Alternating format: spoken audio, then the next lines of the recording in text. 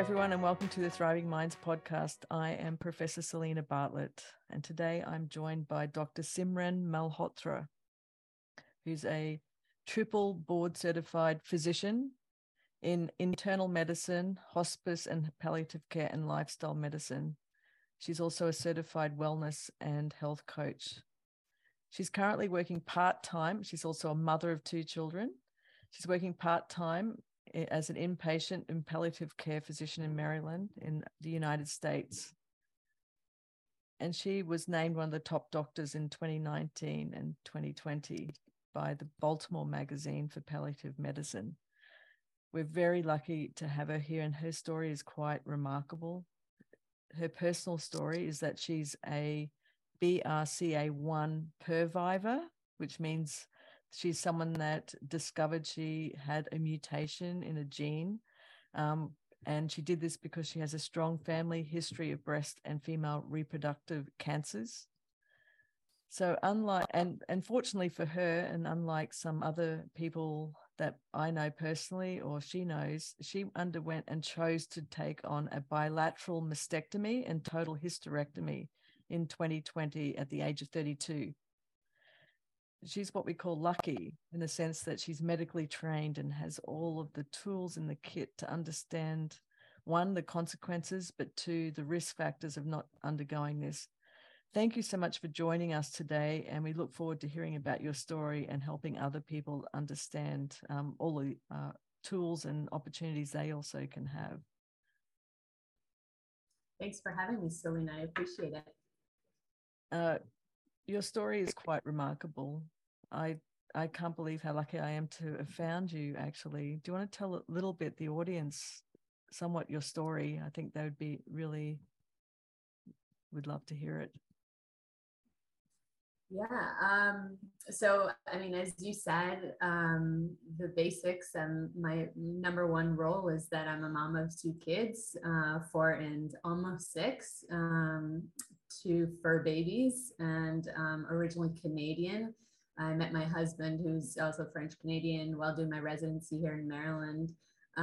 So I was initially trained in internal medicine and went on to do a fellowship in hospice and palliative care, and more recently ended up getting the board certification for lifestyle medicine, which really happened after I became the patient, as a way to empower myself. Also the health and wellness coaching certification that you mentioned. I am what you call a BRCA1 previvor, as you mentioned. So for people that may not be familiar with that, a previvor is essentially somebody that is at a high risk of cancer from a genetic predisposition. So the BRCA1 mutation is the most common hereditary genetic mutation that puts women at high risk for particularly breast and ovarian cancer, along with some others. It became more famous when Angelina Jolie came out several years ago and said that she has that mutation. Now they've discovered several other genes that also predispose women to breast and ovarian cancers, but BRCA, BRCA1 and 2 are probably the most common and also the ones that carry the highest risk. So as you mentioned, I have a very, very strong family history. As I was telling you just before we got on, I have about, to date now, that I've counted 9 women who have had either breast or ovarian cancer on my mom's side of the family, dating back to my great-grandmother. The youngest of which was around the age of 31, I think, when she was diagnosed with ovarian cancer. 6 of them have passed now. And my mom herself is a 2-time breast cancer survivor. She was first diagnosed at the age of 33 and then again at the age of 49. So how I came to find out that I carry this genetic mutation was when I was 26. I'm now 34. And essentially, somebody had been diagnosed in my family at that time and things didn't go so well. I was already in my medical training. And basically one of my colleagues had mentioned, you should really consider getting tested, get your mom tested again, because initially her genetic mutation results were negative at the age of 33. So they've made so many advancements in genomics and genetic testing. So we got her retested. We found out she carried the BRCA1 mutation. and subsequently I got tested and found that I carried it. So I was 26 during my, in the last year of my internal medicine residency, about to get married, decided to get tested so that my husband could get a sense of what he was getting into. And I was getting ready to start my fellowship in hospice and palliative care, and essentially, found out I carried the mutation, met with a oncology team, and they were just kind of like, based on your family history, you need to have preventative, or at least the recommendation is to have preventative risk reducing surgeries. For me, it was by the age of 33. And the numbers, the statistics that they had given me were astounding, right? So for the average woman, the risk of breast cancer is about a 1 in 8 or 12% in her lifetime. For me, based on my history, it was an over 80% lifetime risk of breast cancer and about 40 to 60% risk of ovarian cancer. So for me, it was between my family history, those statistics, knowing I was going to start a family and have children with my husband, and then as a palliative care physician, as I was mentioning, having cared for so many young women at the end of life, many with breast and ovarian cancer, some with these genetic mutations. I've always kind of looked at this as a blessing in disguise, the ability to do something proactively for my health and my well, the best chance at being here, for years to come for my children.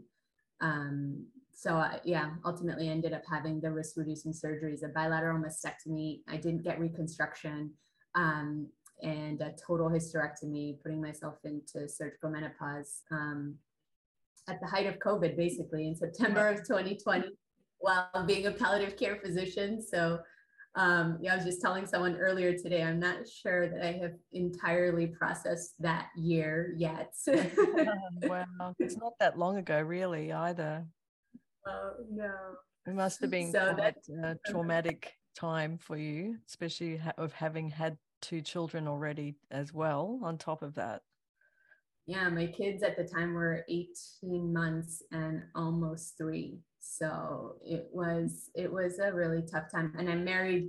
My husband's actually an intensive care physician. So COVID was quite interesting for us. Wow.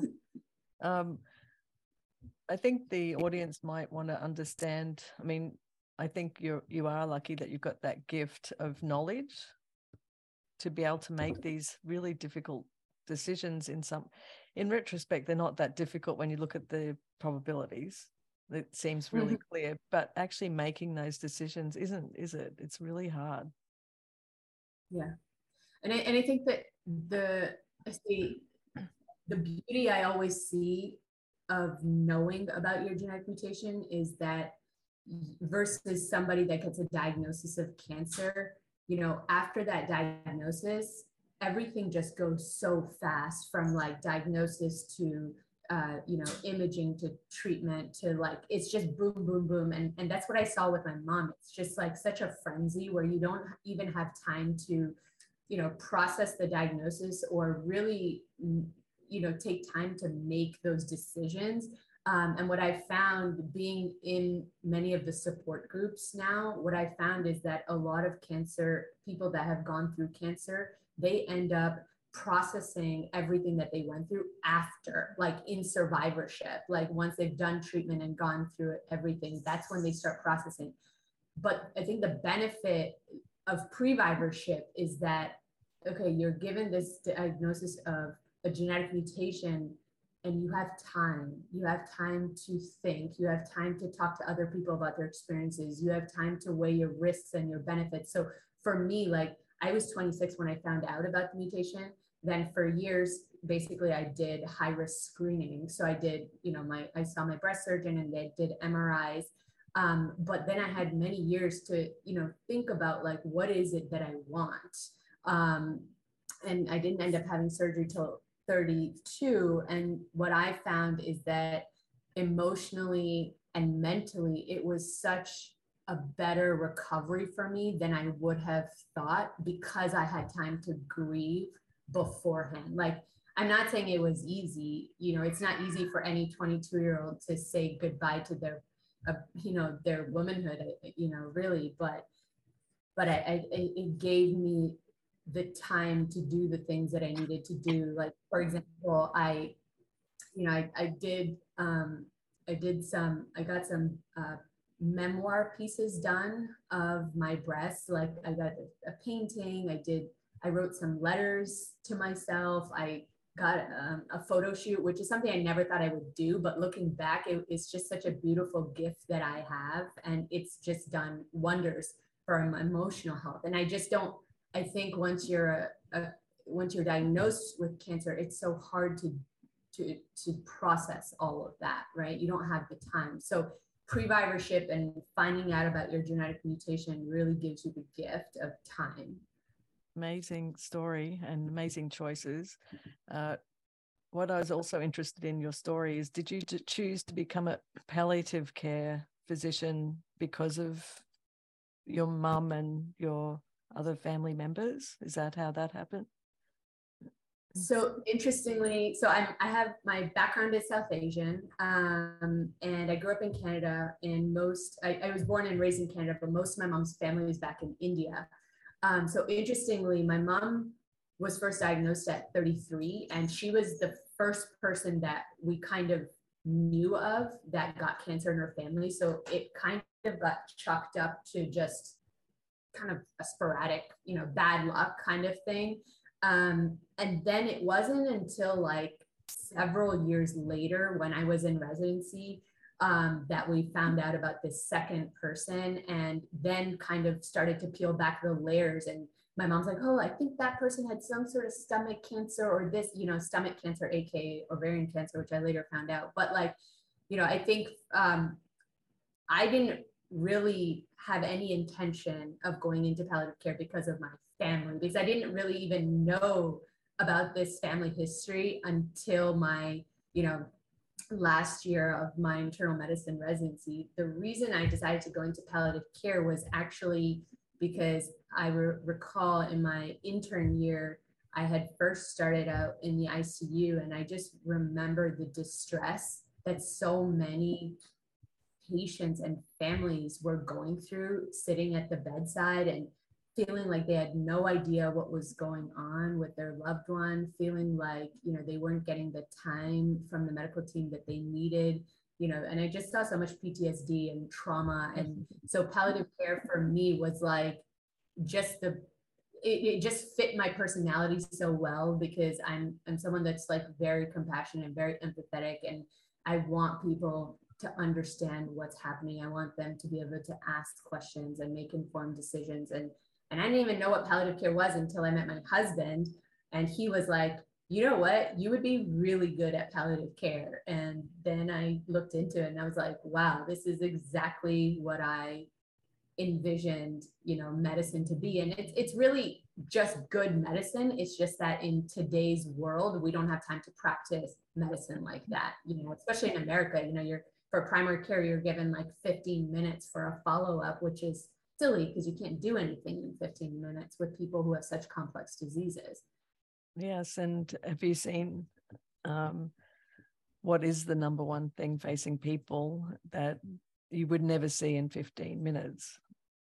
Very unique perspective as a palliative care physician, because I see mostly people living with serious and life-threatening illnesses, right? So I see a lot of advanced stage 4 cancers, advanced heart disease, kidney disease, things like that. And I think when people, and I keep saying this country is because I live in this America, but even globally, I think when people think about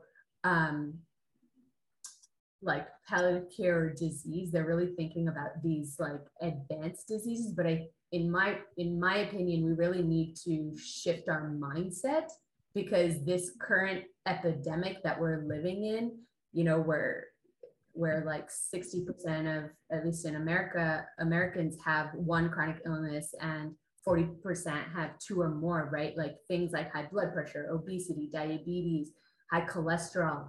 These are all the silent killers that over time, over many years, will lead to the serious illnesses that I ultimately end up taking care of. I think what most people need to understand is that these silent killers more than 80% of them are related to our lifestyle, and they're 100% modifiable and controllable. And so, you don't need to end up with the serious illness sitting with the palliative care doctor talking about hospice. Like, there is something that you can do in your everyday life to reduce your risk of the serious illness, which, this is a question that I want to ask, though, is even in that end stage situation with your now lifestyle medicine hat on and everything, have you been able to convince some people to modify their lifestyle and see that they could cut back from a palliative care back to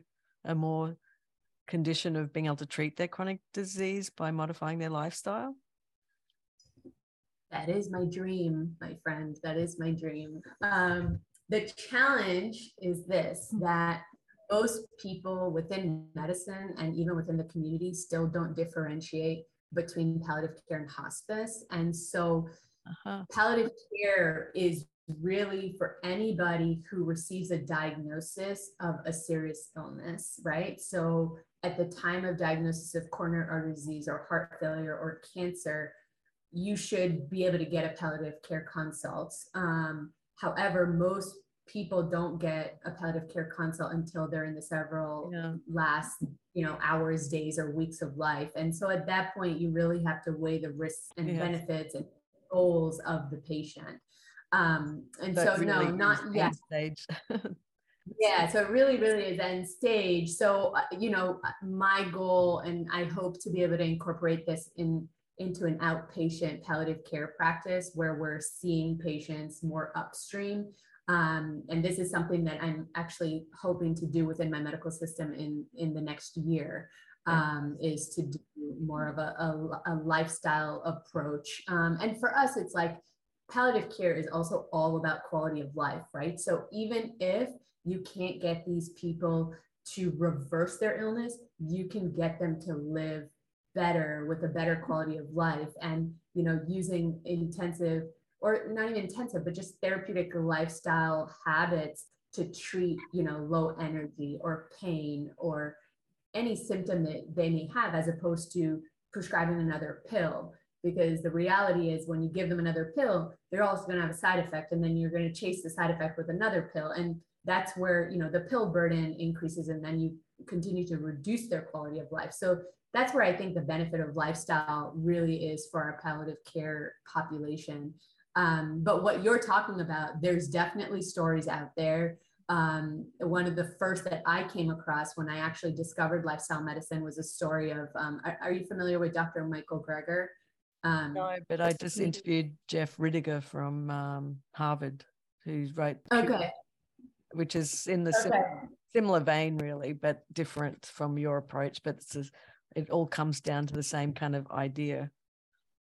Well, Dr. Michael Greger, his story is fascinating. So the first book I picked up in 2015, when I found out about my mutation, and I was like, what can I control? When my doctors told me there's nothing I can do because I have a genetic mutation, that wasn't enough for me, because there's always something you can do in my mind, right? So I picked up this book. It's called, ironically, it's called How Not to Die, by Dr. Michael Greger. And the story he shares at the beginning is of his grandmother, who was in her late 60s or something, I believe, when she was diagnosed with advanced heart disease, and basically sent home on hospice care.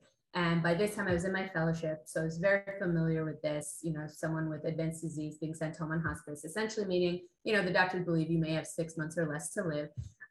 However, what she did was she went out west to California and joined this intensive lifestyle program, and ultimately ended up reversing her heart disease and went on to live another 30 years and died in her 90s. So this to me was just mind-blowing, because I had not heard anything like this in my training in medical school. Like, the idea that lifestyle could reverse end-stage disease was mind-blowing to me. And so there's several physicians now, Dr. Dean Ornish, Dr. Caldwell Esselstyn, who have done tons of studies on people with significant heart disease, showing that intensive lifestyle changes can, reverse cardiac, plaque in the arteries. Diabetes as well, right?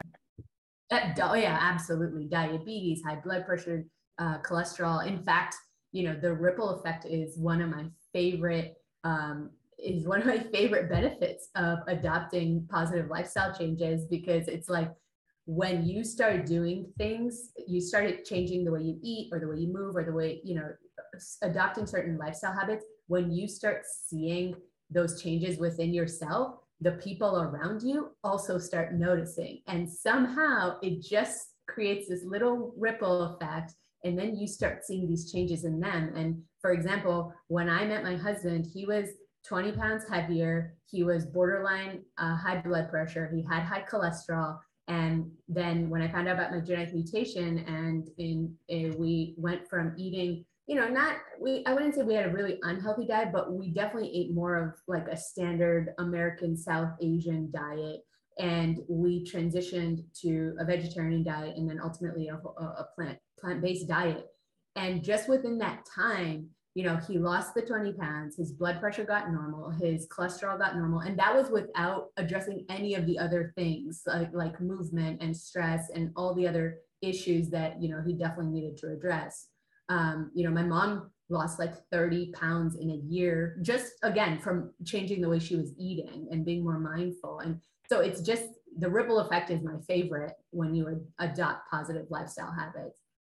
Yes. And we'll talk about some of those in a second. I just want to finish up on you talk a lot about your real life experience as a patient, as well as being a physician and a family member supporting people. Do you want to tell us a little bit about what the aha moments were for you when you're looking after people that are in their last, days to weeks? What are some of the epiphanies or lessons that you've learned from that? And then being a patient yourself, what have you learned from those experiences? I mean, I think, as a palliative care physician and also a family member, I've witnessed kind of the worst case scenarios, I think, of disease and serious illness, chronic pain, anxiety, suffering, loss of independence, and death. And I think for me, the biggest takeaways and lessons that I've learned from my patients are,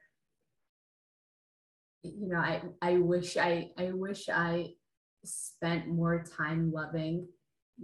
I wish I spent more time with my family. I wish I spent more time taking care of my body. I wish I was more authentic to myself and my passions and the things that made me happy, as opposed to doing things that other people wanted me to do. And really just ultimately, I wish I lived more, so I think the beauty that I'm able to take away from my patients' experiences and their lessons is just that, today is a new day. And today I and everyone that I share these stories with has the opportunity to love and to learn and to grow, to be alive, and just to be able to do the things that we want to do, because we're given this gift of life. Oftentimes I think we get caught up in day-to-day craziness, right? And then we just kind of expect that we're going to wake up tomorrow. But when you're around people who are nearing the end of their physical life here, you realize what a gift it is just to be able to take a deep breath, or what a gift it is just to be able to walk yourself to the bathroom. And that was my pivotal moment. After my surgeries, I was the perfect candidate, 32, no past medical history. And I ended up having a major complication after my surgeries. It was the scariest time of my life. I went into the hospital by myself because we were at the height of COVID, so I didn't have anyone there. And sorry. That's okay. No, but this is real. It's real for everybody that's listening. This is this is everyone's human experience. That's why we have these podcasts, because some people don't have anyone that understands what they're going through at all. And so it's really nice that you share these stories it's beautiful, because you're just like all of us, we're all the same in some way. Oh, for sure. It's scary. It's very scary. And I ended up having to go back to the OR, had another surgery. And luckily, then they were able to let my husband in. But after I got home, I was so debilitated. I was shocked at how weak I got so quickly. And granted, I had two drains on the side. I had had two surgeries, a top surgery and a bottom surgery at the same time. So I really needed assistance with everything. Walking to the bathroom, showering, like everything. My husband was like my caregiver basically for the first couple of weeks. And there was this one day where, and I've shared this story so many times because this was it. This was the moment for me. And I was sitting in the recliner and everybody was downstairs. I didn't have my phone and I had to go to the bathroom so bad. And it was getting dark outside, and I just, I basically just had to wait until my husband came upstairs. And he came upstairs and I'm sitting in the dark and, sitting there crying. And he just didn't know what to say or do at that point. But like in that moment when I was sitting there in the dark, I remembered like, this is what my patients feel like, to be dependent for your most basic needs, right? Like the strongest force of being a human being is like our need for autonomy, to be independent, to be able to care for our most basic things, right? And so for me, it was like, wow, I am never taking this for granted again, like the minute my doctor cleared me for surgery, and this is where the second part of my lifestyle transformation happened, is the minute, because at first I was really just focused on transitioning my diet and all of that, but the lifestyle piece with movement and managing my stress and my mindset and my emotions really happened that day when I committed that as soon as my doctor clears me for movement, which was 8 weeks after surgery, I got on my Peloton. And ever since then, I've essentially woken up almost every day for about 18 months. I was good to about 5 a.m. practicing my gratitude, moving my body, breathing, and doing whatever I needed to do to give my body what it needed, fill the cup, right, before I started my day. And then grace, so much grace. That was the biggest thing I've learned in the past year of like trying to navigate life and also doing all the things that I got accustomed to doing for myself, is realizing that it's not about perfection, right? So if life gets busy, it's okay, do what you can. And then when life is more mundane again, then you get back on, and it's just all about consistency and showing up for yourself and doing whatever it is you can in the season that you're in. Amazing story. Thank you so much for sharing that. You mentioned a few things about what you've learned and experiences, and that is exactly what Dr. Ridigut in his book talks about as well. And some of these people that turn themselves around from end-stage cancer and went to healing places, he was trying to look at the medical evidence and say, did they really do spontaneous healing or not, and followed them for 20 years. And the thing that he got shocked by, which you won't be shocked by now, but you would have been as a doctor, is that and you said it, this authentic self piece was the bit that people really changed when they had, knowing they had no time left. They said, right, I'm just going to do exactly what I wanted to do. And you talked about this person going to to change what they were eating lifestyle wise, but it was also probably what they wanted to do anyway. And he talked about that. I think, like I said earlier, I think it's just what I've learned is that if you don't plan out your life, someone else is going to plan it for you. And, when you're 90 years old and sitting in that rocking chair looking back at your life, will you be able to say, yes, the hard days were hard, but man, the good days were so good because I lived life on my own terms. Yes, I failed, but I learned and I grew and I was true to myself. I did all the things that I wanted to do. as opposed to getting to that age and looking back and having so many regrets. And that, unfortunately, I feel like most commonly is what we see. People have so many regrets of the things that they didn't do because they were. Is it things they didn't do, or is it people that? Is it about relationships, or is it about things, or is there a common theme? Yeah, I think it's a little bit of everything. I think it's, in today's culture where our productivity is linked directly to our success. And we think that if we work, we're ultimately going to achieve this happiness that exists somewhere at the top of the ladder, the corporate ladder, as opposed to, looking at what we have in our life right now, and finding what we're grateful for and finding, all the abundance in our life that actually is the happiness. People are always chasing things and looking for happiness when if they actually look around them, they already have what they need.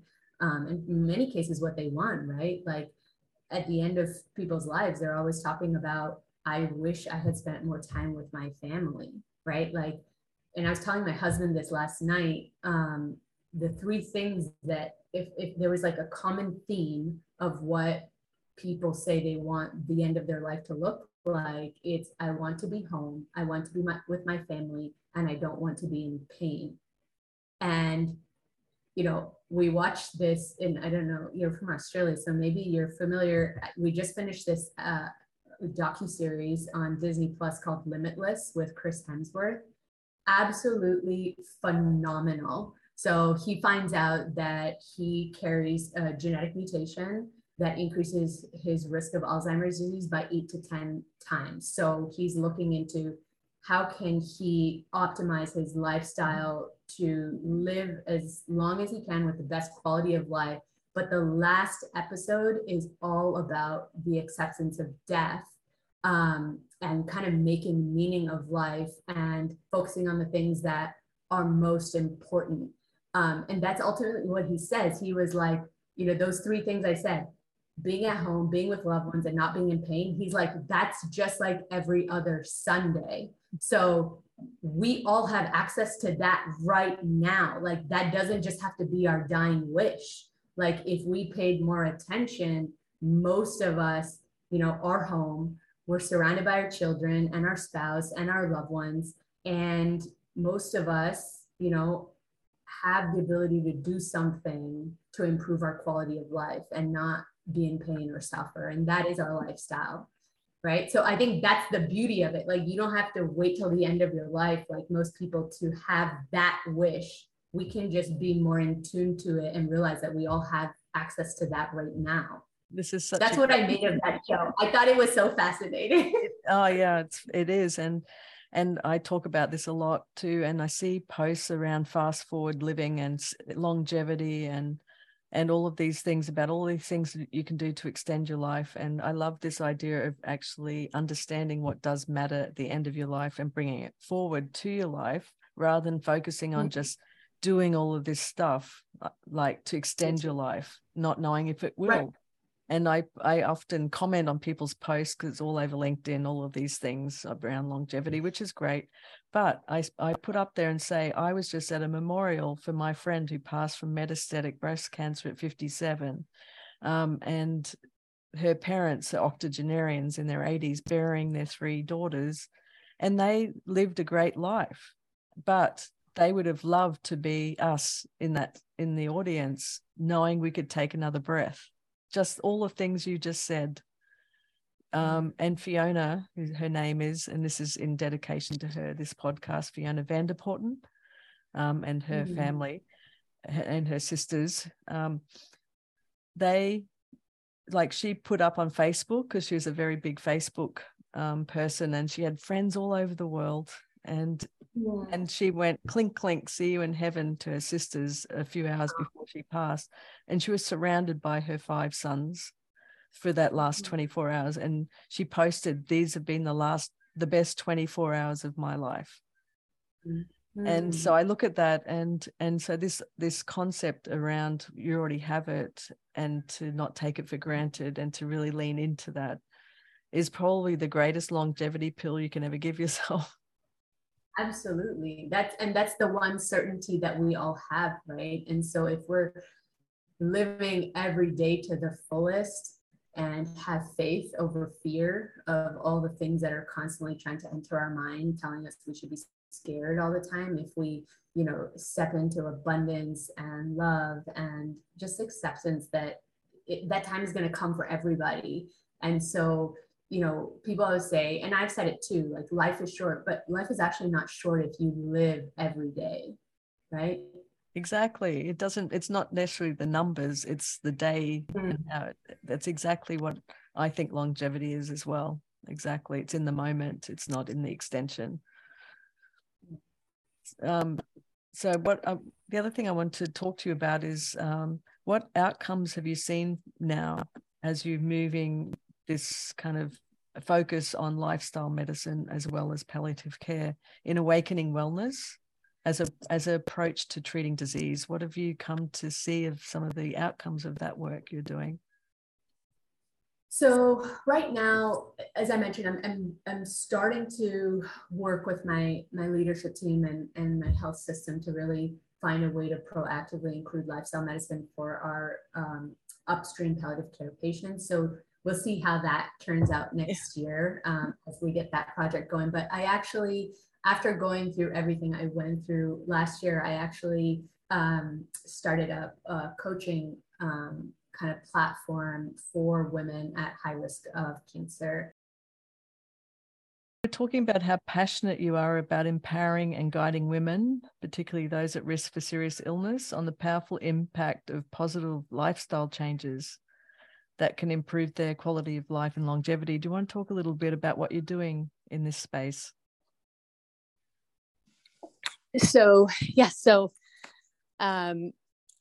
Last year, I launched Coach Simran MD, which is essentially a platform I launched for women at high risk of cancer, with or without genetic mutations, or anyone really in the cancer space, to empower them to use lifestyle habits and optimizing their mindset to help them regain their autonomy and their confidence and their well-being.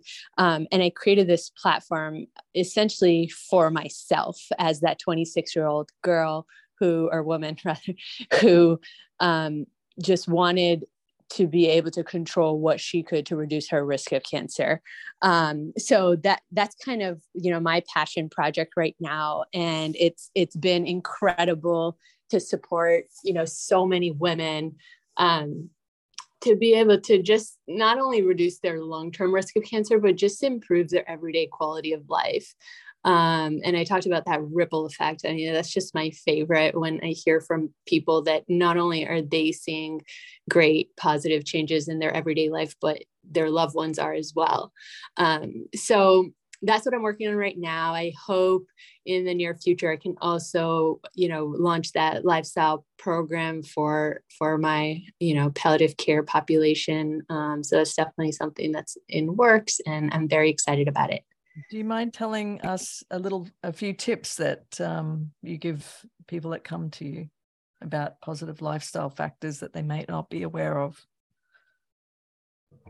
I think wellness is a mindset. So I think, before, I think, and that's what I realized, right? Like before, and I'm saying this as somebody who suffered from pretty severe undiagnosed anxiety and panic attacks when I first found out about this mutation while caring for young people dying from cancer. I didn't really have the tools that I have now. And so that's what I learned is that, before you can make any change, you have to address your mindset. And what I've learned is that we have the power to really rise above any situation that life throws at us, because we always have the ability to choose what we're focusing on, right? Instead of focusing on the whole staircase, focus on the first step that you need to take. We can change the meaning that we're giving to things, right? So instead of saying, why is this happening to me? Say, how is this happening for me? Or what can I learn from this? Or how can this make my life better? So the questions you're asking yourself matter. And then kind of like what I said, just committing, choosing decisions and then following them with committed action, right? So committing to yourself and rephrasing things. Like for myself, it was always like self-care is selfish. But that day when I was sitting in the recliner in the dark, it became self-care is self-preservation, right? So affirmations are incredibly powerful to really reframe your mindset. And so then, once you've kind of conquered the mindset, right, what you're focusing on, the words and the language that you're using, and then the decisions that you're making, then comes the lifestyle piece, right? And for me, what I've learned, and I wish I learned this in medical school, is that food is medicine, lifestyle is medicine, sleep is medicine. As a palliative care physician, I can tell you that lifestyle is probably the most powerful medicine that's ever existed, especially for your quality of life, and forget if longevity, which it is, but at least your quality of life. So if someone is just starting and wants to make some sort of change, I would say start with one area of your lifestyle, right? Identify the first step, forget the whole staircase, and set simple goals. And I usually like to use a SMART acronym, right? So specific, measurable, achievable, relevant, time specific. And those are called SMART goals. And they're very a great way to chunk down your goals. And then as you're achieving these small micro goals, you're going to continue to build on them. And then you'll be able to get to your ultimate, 3-month vision or your 1-year vision or goal, whatever it may be. And I think the most powerful piece when it comes to lifestyle is accountability. And I think there's a statistic on that too. It's like, when it comes to lifestyle change, it's like 99% of it is accountability. Holding yourself accountable to something or to someone particularly has been shown to be very powerful in helping people to achieve the outcomes that they want to achieve. So whether that's like a community group or a friend or actually getting a coach, those are all ways to get you closer to where you want to be. And Simran, I love that. I think the mindset piece is the hardest piece for sure, because we have to overcome generations of beliefs, don't we? Because we grew up in a whole family, a society, a community of beliefs around food and lifestyle. And so you don't just overcome generations of a belief overnight. And that's why I love your idea of this micro steps for people to empower themselves to be able to shift their belief and mindset a little bit, to become a bit more open-minded. Because often we shut down, don't we, when someone says, oh, you shouldn't eat sugar, for example. That's as one example. That's a big one where people go, well, I really like sugar. I'm not going to give up sugar, for example, or alcohol, or you name it. You have to harness that internal motivation, right? So if you know your why, the how will come later, right? So the how, there's tons of resources online, but you really need to figure out the why. Like, why am I doing this? Why do I want this? What is this going to give me versus what's this going to cost me if I don't change? And then also, what's holding me back?